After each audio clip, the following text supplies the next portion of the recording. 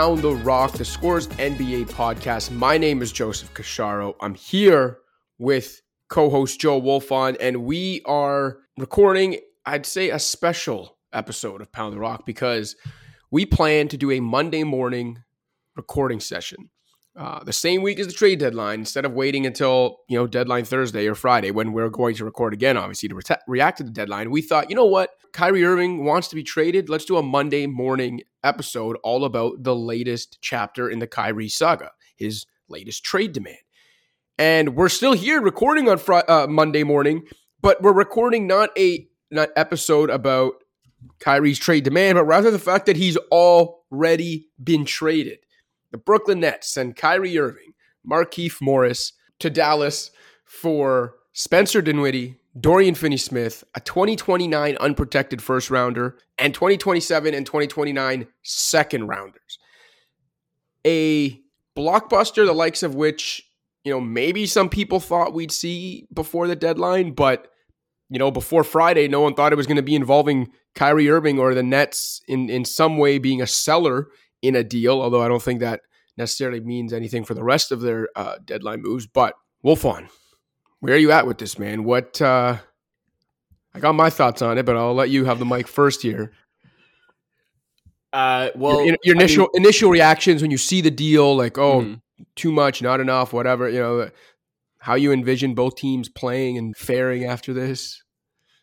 That's a lot to unpack. I guess we'll just have to go through it piece by piece. We should probably start with the Dallas side of things, right? Yeah. I think from their end, my feeling about it is this is easily the best player that they could have gotten with the resources available to them. So from that perspective, it feels like something they kind of had to do. And then even then, I kind of waver on it because, yes, you got the sense that Luka is getting antsy and they need to placate him. And yeah, we've seen superstar players start to push their way out earlier and earlier into their contracts, but he's in the first year of a 5-year deal, it really wasn't this super urgent situation, even if it did feel that way. So I don't know. I'm very much ambivalent. And I can talk myself into it being a good move or a bad move for any number of reasons. But the fact that they made this move in year one of that 5-year pact, to me, does, reek of desperation and signal perhaps their internal belief maybe that they do need to start making Luka happier. Now, I'm not saying this move is going to accomplish that in the long term, but I don't know. It seems like the kind of risk you take when all your chips are on the table and it's maybe Luka's in the second last year of his deal or something, or last year, and you're like, man, we're, at this point, we don't have much left to lose. We just have to pull the trigger on something like this. To your point, it is very weird to take this big a risk, not because of what they gave up for what they got going, just mostly because it's Kyrie. And now they've, spent more of their bullets and they already didn't have many to begin with. So no, this is their big swing. Right. That's what I'm saying. That's what I'm saying. So they've taken that risk on Kyrie Irving of all people. They've spent those bullets on Kyrie Irving of all players. Now, I would imagine that they went to Luka at some point in the process. I don't think Luka Doncic found out they were, looking to trade for Kyrie Irving on Twitter, but so I assume he had the way that Spencer Dinwiddie did. Yeah, exactly. So I would assume he had some sort of approval over this, but having said that, it's still to me just a giant risk to take this early in Luka's contract, and to me a giant red flag that signifies the Mavs are actually quite concerned about how early into that deal Luka might consider pushing himself out. I wonder how much of it had to do with them recognizing, wow, we really fucked up this Brunson situation and we need to make it right ASAP. But again, it's you can look at it in a vacuum, which none of these moves exist in a vacuum, but of course, you look at what they gave up and what they got in terms of raw talent, and it's almost a no-brainer. Again, Kyrie Irving is the most talented player by far that they could have gotten with what they gave up. And that Luka's played with in his career, given Absolutely. the stages of And their career, like he's played with different guys. how much time have we spent talking about how badly they need a supplemental creator? And here they got, the best one available. But we know, obviously, it's never as simple with Kyrie as how good he is at basketball. He has now left or forced his way off of 3 teams on acrimonious terms, and he has played basically half his team's games over the last 4 years due to a combination of injuries, personal absences, and suspensions. And, he reportedly asked out of Brooklyn because they wouldn't give him that full 4-year max extension of about $200 million, which means the Mavs options basically boil down to giving him that max deal and everything that comes along with it, or letting him walk for nothing in the offseason and having given up that unprotected pick and Dorian Finney-Smith, a hugely important part of their defense, and Spencer Dinwiddie, who, is not on Kyrie's level as a creator, but has been pretty solid since coming over to Dallas, and both of those guys having term left on their deals as well. And I know, I've seen some people say, well, even if Kyrie walks, they can open up a decent amount of cap space, but like, they can't even get to max space. Even if they renounce, like they would have to renounce Reggie Bullock and pretty much anybody else with like an option or a non-guarantee on their deals, just to open up like sub-max space to do what exactly? Like maybe go and get Chris Middleton.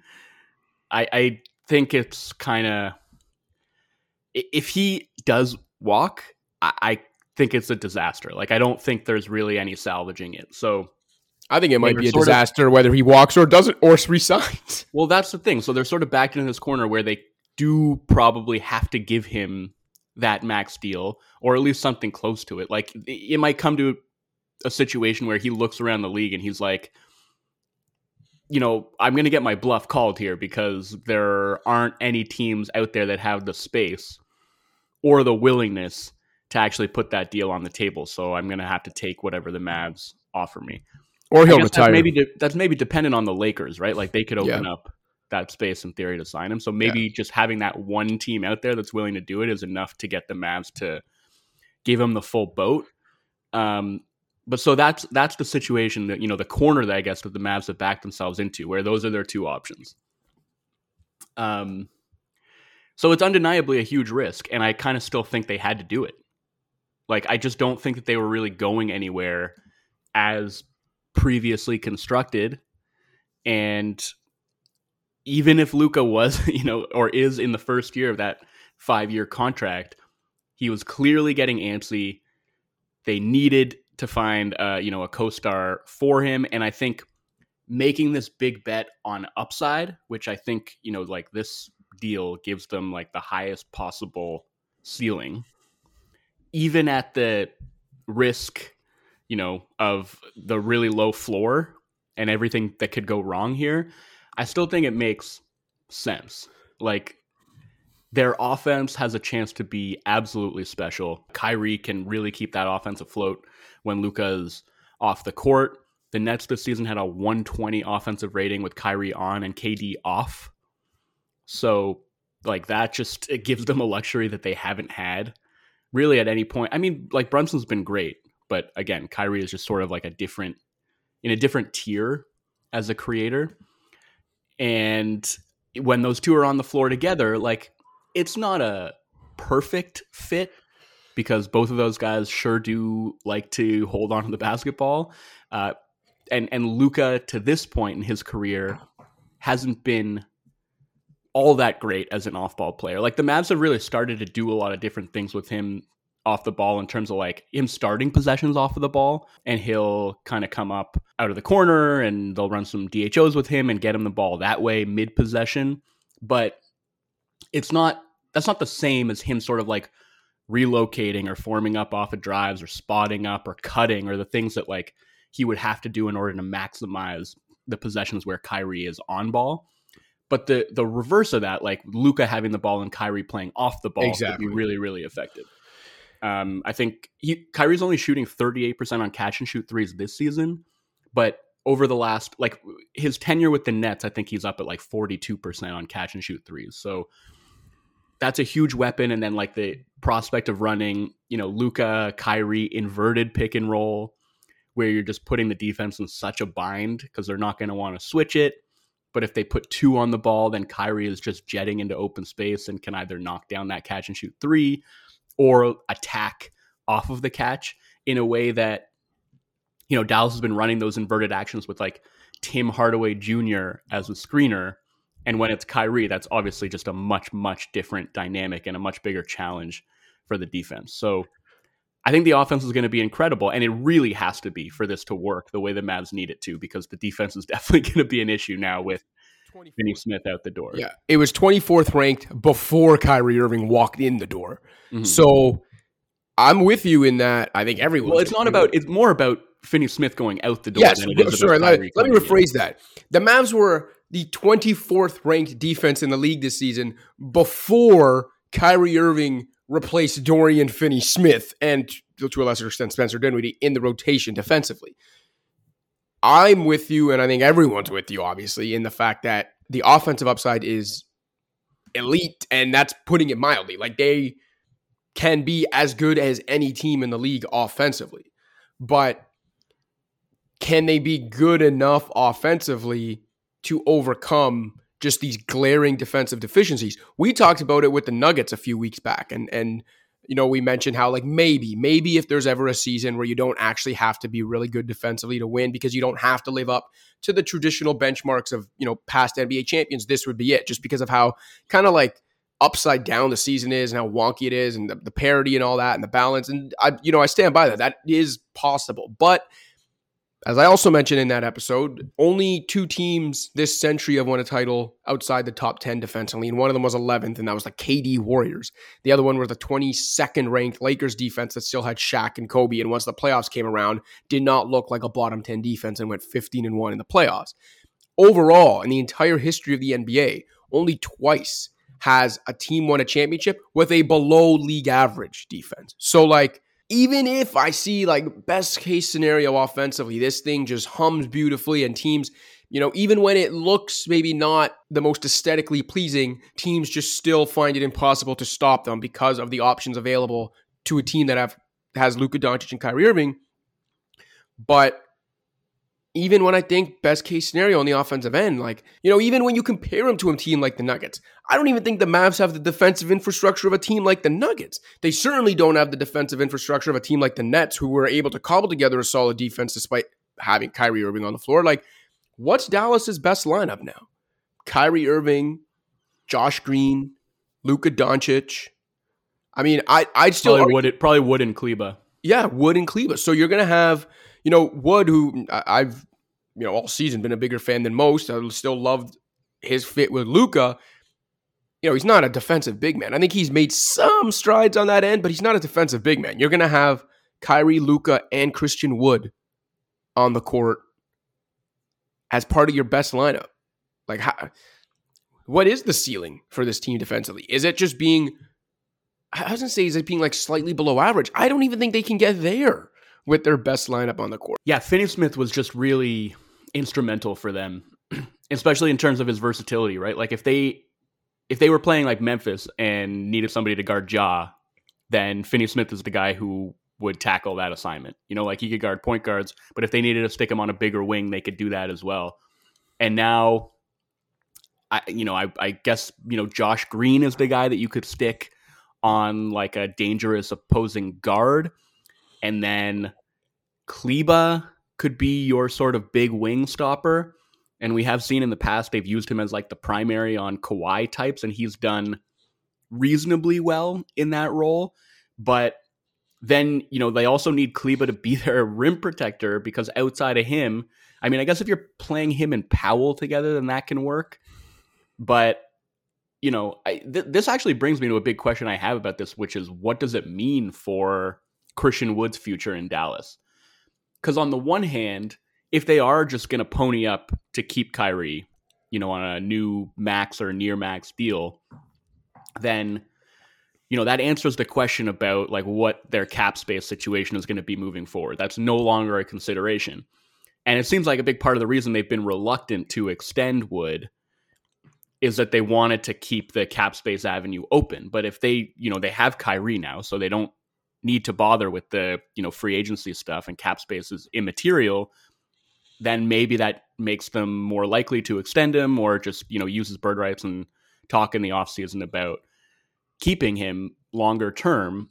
But also in terms of the fit and like the things we're talking about, yes, offensively, fantastic fit. Like that 3-man nucleus, Kyrie, Luka, Christian Wood, devastating offensively. But then you're talking about, your best offensive lineups having 3, clear minus defenders on the floor at the same time. And I guess, look, Kyrie, when he really dials it in and cares, for his position is actually probably closer to neutral defensively. Yep. But it's about consistency with that, right? And I don't know how often you're going to get that version of Kyrie at that end of the floor. So I think that is going to be an issue, right? Like the two-way balance is going to be tough to navigate. And, the hope is obviously going to be that they can be so good offensively, so difficult to stop that, their defense just has to be good enough, and maybe they are. Look, when we were talking about the Nuggets a few weeks back, you were like, if ever there was a team, that could be, well, not if ever, because you mentioned like the 01 Lakers and right. The 17-18 Warriors. The 17-18 Warriors were 11th and 2001 Lakers were 21st. But obviously, like, those were two teams that kind of coasted through the regular season and showed in the playoffs that they could ratchet it up. Like, I think both of them actually were the number one playoff defenses in the year they won the championship. And both of those were like historically great teams, like with historically great collections of talent. Like, right. Even as good as you think the Kyrie Doncic offensive duo is, Doncic, Kyrie, and this roster does not compare to the 01 Lakers or the 2018 Warriors. Right. So when we were talking about the Nuggets a few weeks back, you were like, if ever there was a season where there could be a team that broke that mold, it might be this year, where everything is kind of wide open. There isn't one dominant team. And so, we were talking about how good the Nuggets offense was and how their defense had improved to the point that we could see it being good enough. Maybe this is the year where, Dallas can just be so overwhelming offensively. And even if they're like a 20th ranked defense, and they basically remain that, because I don't think they have it in them to ratchet it up to the level that like that Warriors and Lakers team did in the playoffs, they can remain a below average defense and still, score their way to a championship. It's possible. I wouldn't consider it likely, but again, I come back to this being almost a necessary gamble for them to just say, we're going all in the hopes that, this on-court pairing can work in a way that satisfies Luka, and for at least a couple of years, because there is always a bit of a honeymoon phase with Kyrie where, a team gets like his first couple of years, and I guess first couple of years, he was only in Boston for 2 years, right? Yeah. So, but I mean, his first couple of weeks in Boston when he had that event with the season seed holders went real great. So, yeah, didn't you say he was going to have his numbers in the rafters at the Garden? Yeah, his whole thing was like, oh, I know there's like talk about my, my next contract, whatever, but like, don't worry, like I'm going to be here. I want to be here. And I'm not, listen, for all of Kyrie's faults, I'm not holding him changing his mind about, his playing like professional future against them. But I just do think it's funny that happened, that he said, didn't he say he would never leave 7 or something? Like he was going to stay beside Kevin Durant. Obviously that didn't come to fruition. Like he's said a lot of things, even outside of the stupid things he said, like separated from his basketball career. Obviously, even when it comes to basketball, he's said a lot of things that just end up being very fraudulent. And also, I don't know if you saw this. Did you see the side by side of the Gary Washburn and Chris Haynes tweets? No. So Chris Haynes tweeted yesterday about how Kyrie's reaction to this trade is that he's like quote unquote thrilled to play with Luka, and I think like excited to work whatever with the Mavs. And then people notice that it is literally word for word the exact same tweet, but replace like Luka and the Mavs with like Celtics and Brad Stevens from 2017 when Gary Washburn tweeted Kyrie's reaction to going to Boston. Yeah. Point is, there could still be, however brief it is, a honeymoon period where the on-court fit really sings and it looks like it's going to be a super fruitful partnership. And it may not last, but, maybe they're just, look, if it's a 2-year window and that just gives them a chance to compete for a championship in that 2-year window and they kind of figure it out from there, I don't know, it feels like a justifiable gamble to me. But, and if we want to use this as a segue to look at it from the Nets perspective and the deals they passed up in order to take the Dallas package, it sure seems like they're banking on this going sideways and Luka eventually pushing his way out and that 2029 unprotected Mavs pick being a more valuable long-term asset than anything they could have gotten, from the Lakers or the Suns. If I was a betting man, I would wager that Lakers leak is more Pelinka in the front office perhaps trying to appease LeBron. And I think I wouldn't be surprised if the Lakers were like, oh, can we get it out there that we offered those 2 first just to appease LeBron and make it so? I'm not convinced they actually but from Phoenix's perspective, there would be no interest from the Suns' perspective in leaking that offer because why would you want Chris Paul to know that he was just almost traded? So I would believe the Suns package more than the Lakers package, even though I think the Suns package is more nonsensical from a Phoenix standpoint. If that was really on the table, 1, I think the Suns are nuts.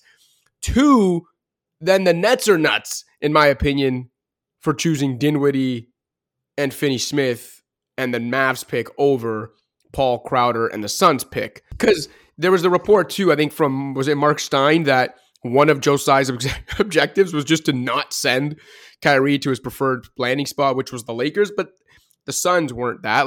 Unless, I don't know, maybe the Suns were high on his list, too, and Joe Tsai said no to that. But, as much as I enjoy that pettiness and would not, be opposed to someone trying to make Kyrie's professional life more difficult, given some of the things he's done and said, at the end of the day, if you're running a basketball team or you own a basketball team, you got to put the pettiness aside and take the best offer for your team. Do the best business you can. And if an offer of Chris Paul, Jay Crowder, and a future Suns pick was on the table, I think that was the best offer. And still, you're still competing for a championship with those guys around Kevin Durant this season while still banking, a future pick for a team that, you don't know what the future's going to look like. It could bear some pretty tasty fruit. Yeah, I mean, if we take for granted that Lakers offer was on the table, where they could have gotten both the Lakers first rounders, I can still see the reasoning for turning that down because that deal, the reporting was that the Lakers offered Westbrook and those 2 picks, and the Nets countered by wanting that along with Austin Reeves, Max Christie, and a couple of swaps, which is just if that's true, then that probably gives credence to the fact that Joe Tsai just didn't want to send him to the Lakers to begin with, because that feels kind of outrageous. But if it was just Westbrook and the 2 picks, as valuable as those 2 picks could ultimately wind up being, I can understand the Nets saying this does nothing for us in the present and is probably just going to hasten Kevin Durant's eventual departure. And so, we still want to try and win now. We still want to try and keep Kevin Durant here and, try and win a championship this season or next. And this does nothing for us in that respect. So I can understand that being the reason that they said no to the Lakers. Harder to understand why they would say no to the Suns if that's their objective, right? Because I think Chris Paul and Jay Crowder, and we haven't seen Jay Crowder play basketball in a really long time. So who knows? But just Chris Paul on his own, I think that's the single piece that helps you the most in the present. So if I was them and that was my objective, I think that's the package I would have taken. But I guess they felt like, given what we just said about how they probably valued that Mavs pick, thinking that Luka's eventually going to leave, this package was maybe the one that split the difference, where Dinwiddie and Finney-Smith can really help them in the present. And, in terms of, if they see KD being here for the life of his contract, then it probably makes a difference that those guys are way younger than Chris Paul. Finney-Smith is under contract for at least 2 more years after this one at like a really team-friendly price. Dinwiddie's got 1 more year left on his deal at like pretty fair value, I would say. And so maybe they look at that and say, this makes more sense than getting 38-year-old Chris Paul, who's and plus we have this super valuable first rounder in the bag as well. So I think maybe CP's final 2 years of his deal are actually non-guaranteed. Like next year, I believe, is partially guaranteed. The season after that is completely non-guaranteed. Right. So CP's not as kind of locked in. But I looked at it the opposite way. Is like, wouldn't they actually prefer that? Because Chris Paul can still be like, not as a creator, and I guess that is the difference between him and Dinwiddie at this point of Chris Paul's career. Like Dinwiddie is definitely more of a self-creator than Chris Paul is at this point in their careers.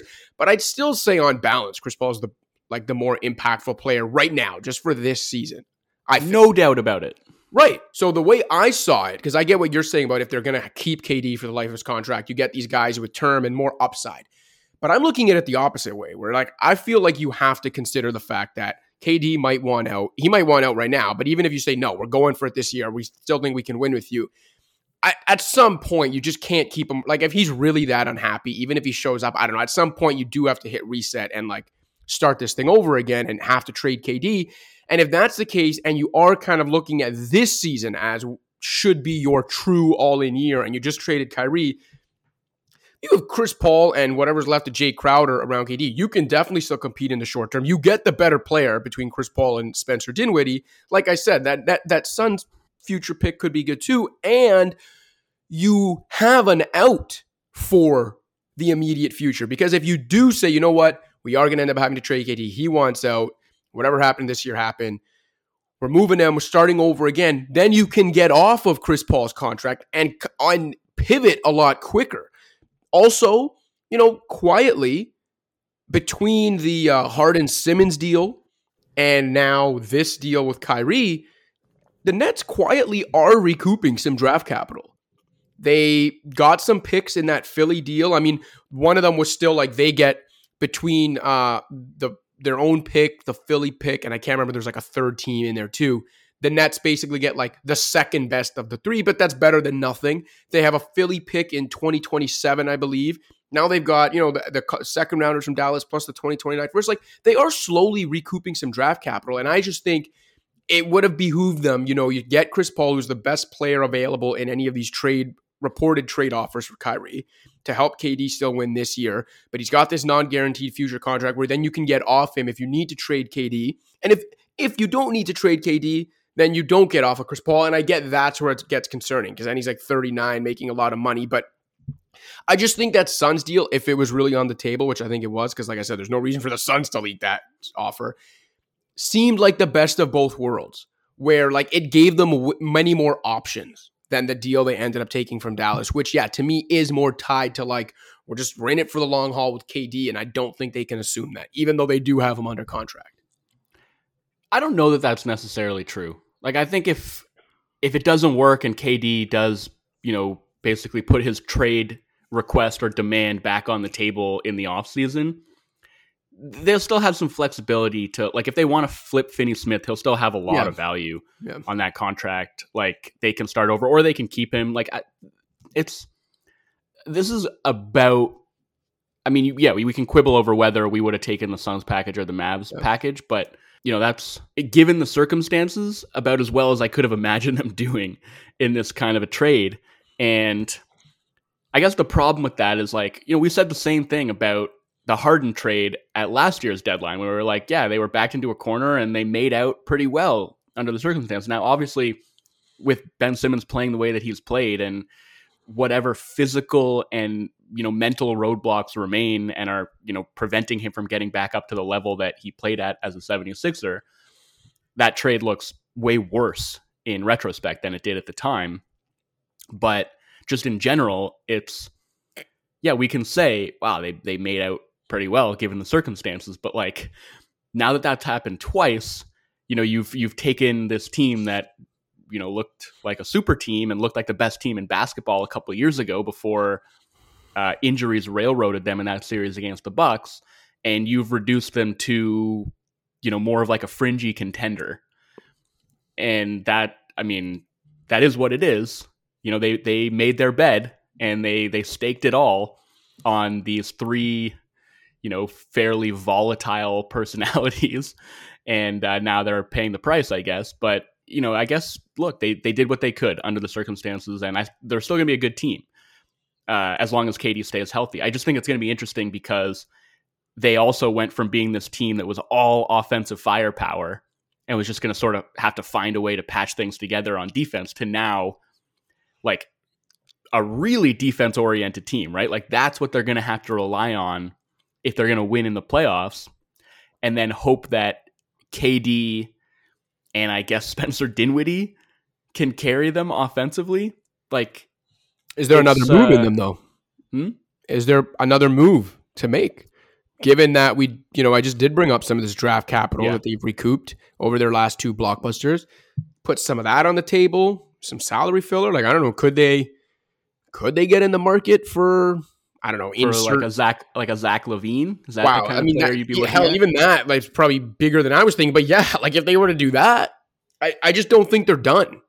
Yeah, that's very possible. And I do think if they are looking to add, then they need to add probably more offensive punch, more shot creation and shot making, because it's going to be a lot on KD's plate now. Here's a question for you. Yeah.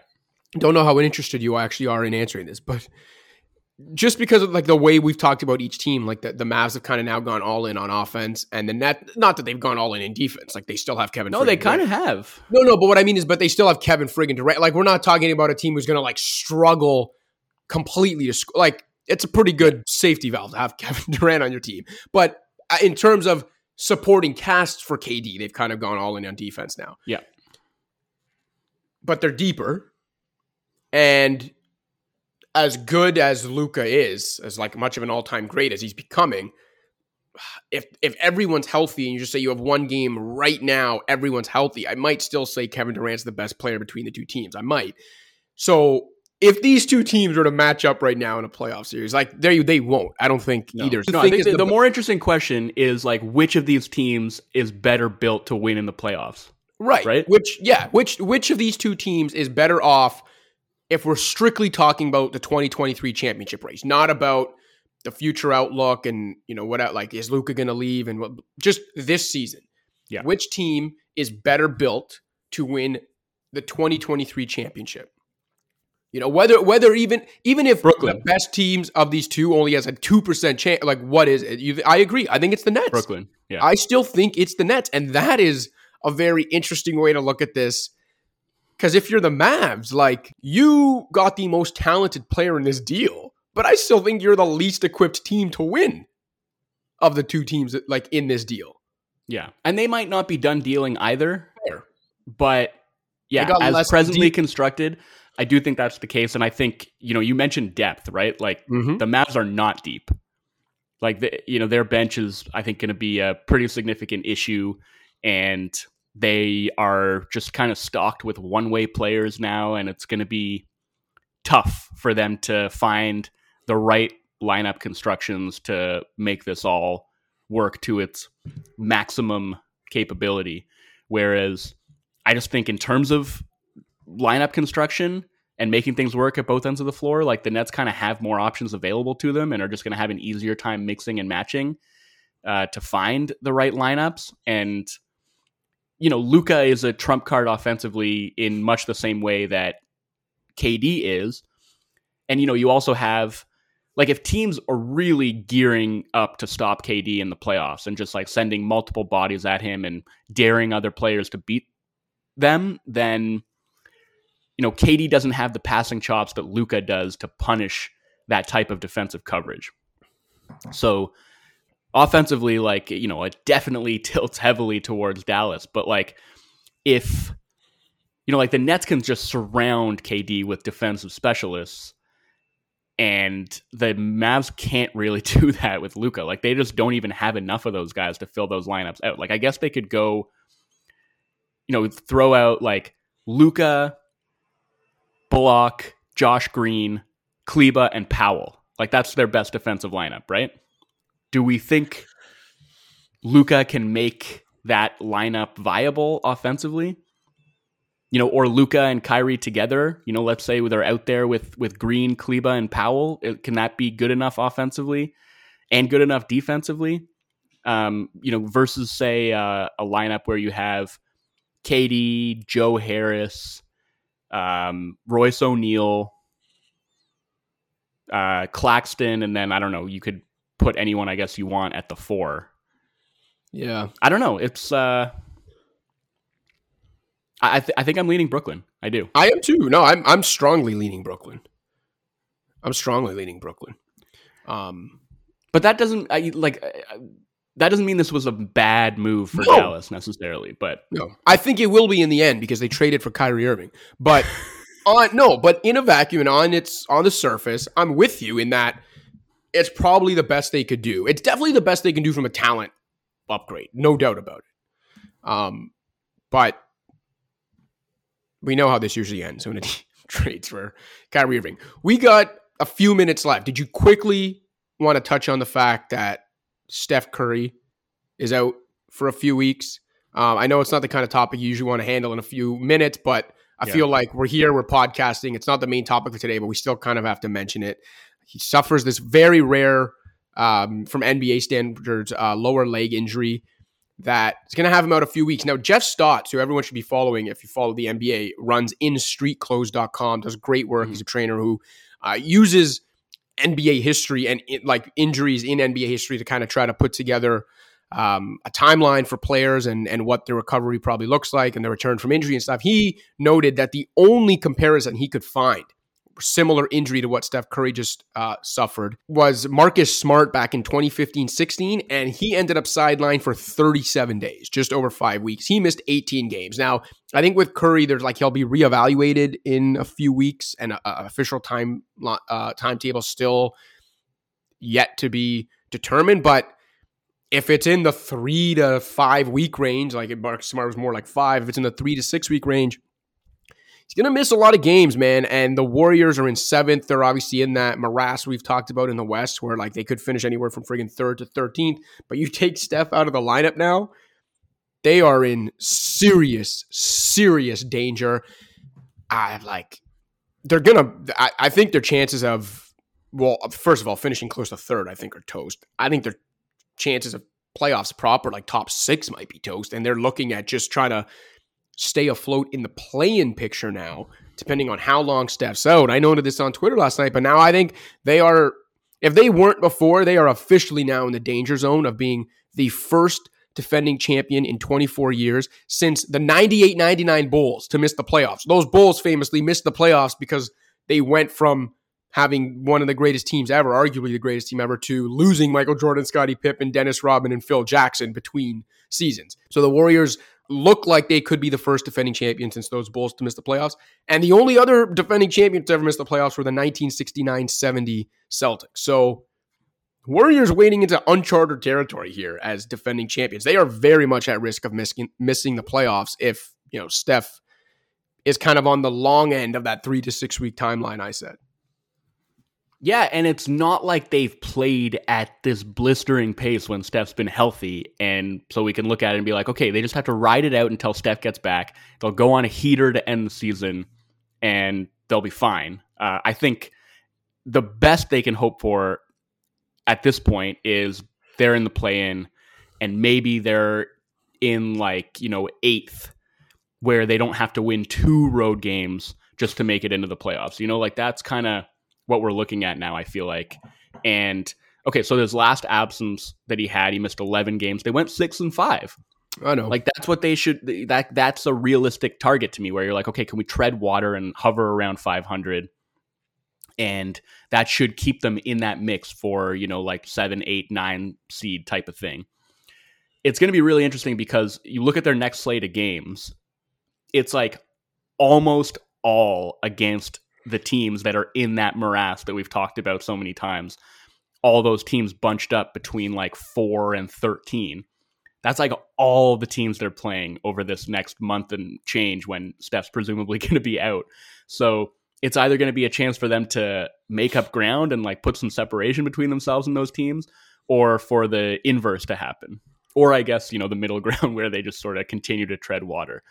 But I don't know, man. Like it's definitely getting dire for them in one way or another. Like I was sort of past the point of thinking about them as a contender anyway, just because they couldn't manage to fully get it together, even when Steph was in the lineup. And, they had made the somewhat curious move to that, like that lineup that we had talked about so many times, the starting lineup with Kevon Looney in it, that had been demolishing teams.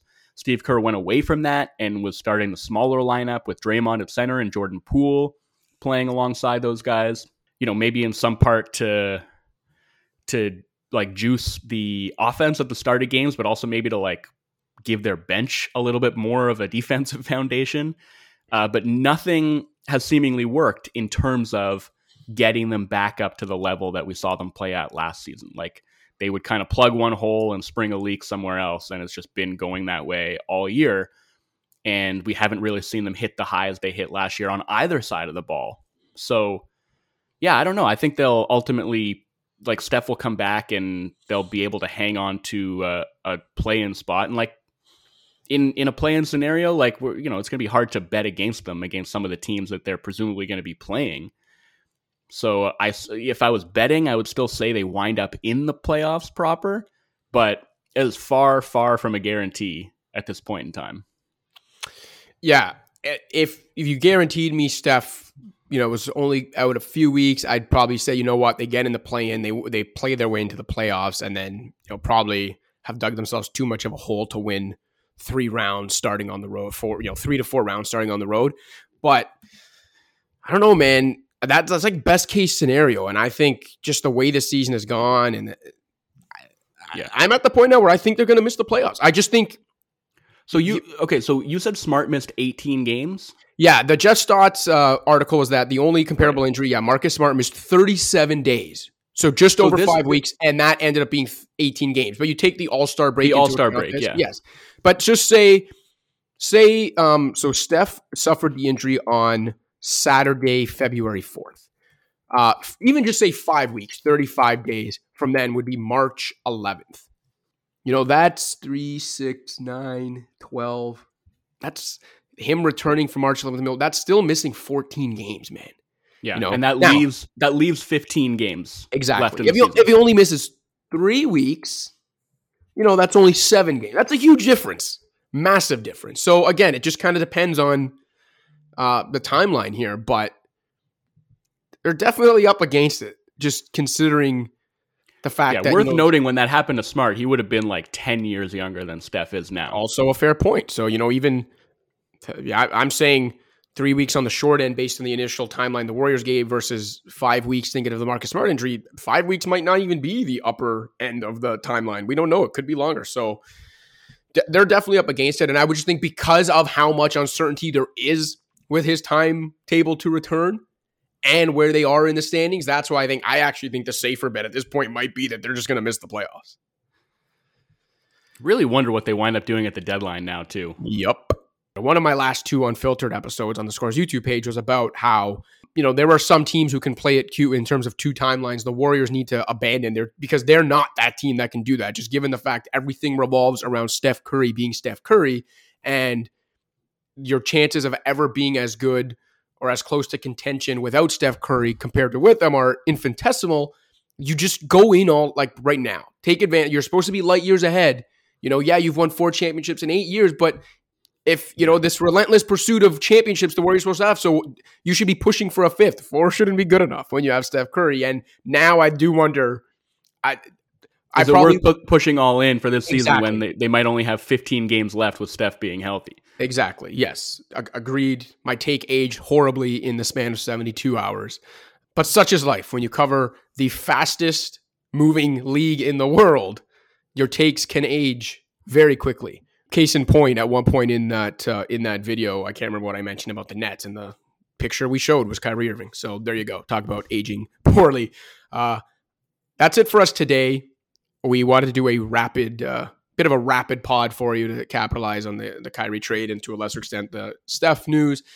We both got to jet out of here. So no fan shout out today, but we do have 2 or 3 banked. So when we return for our trade deadline extravaganza show, whether that's Thursday night or Friday morning afternoon, I promise we will include a fan shout out in there. But yeah, we'll be back later this week to talk about what should be a wild weekend deadline now that the Kyrie domino has already fallen. Until then, for Joe Wolfon, I'm Joseph Casciaro. Pound the rock.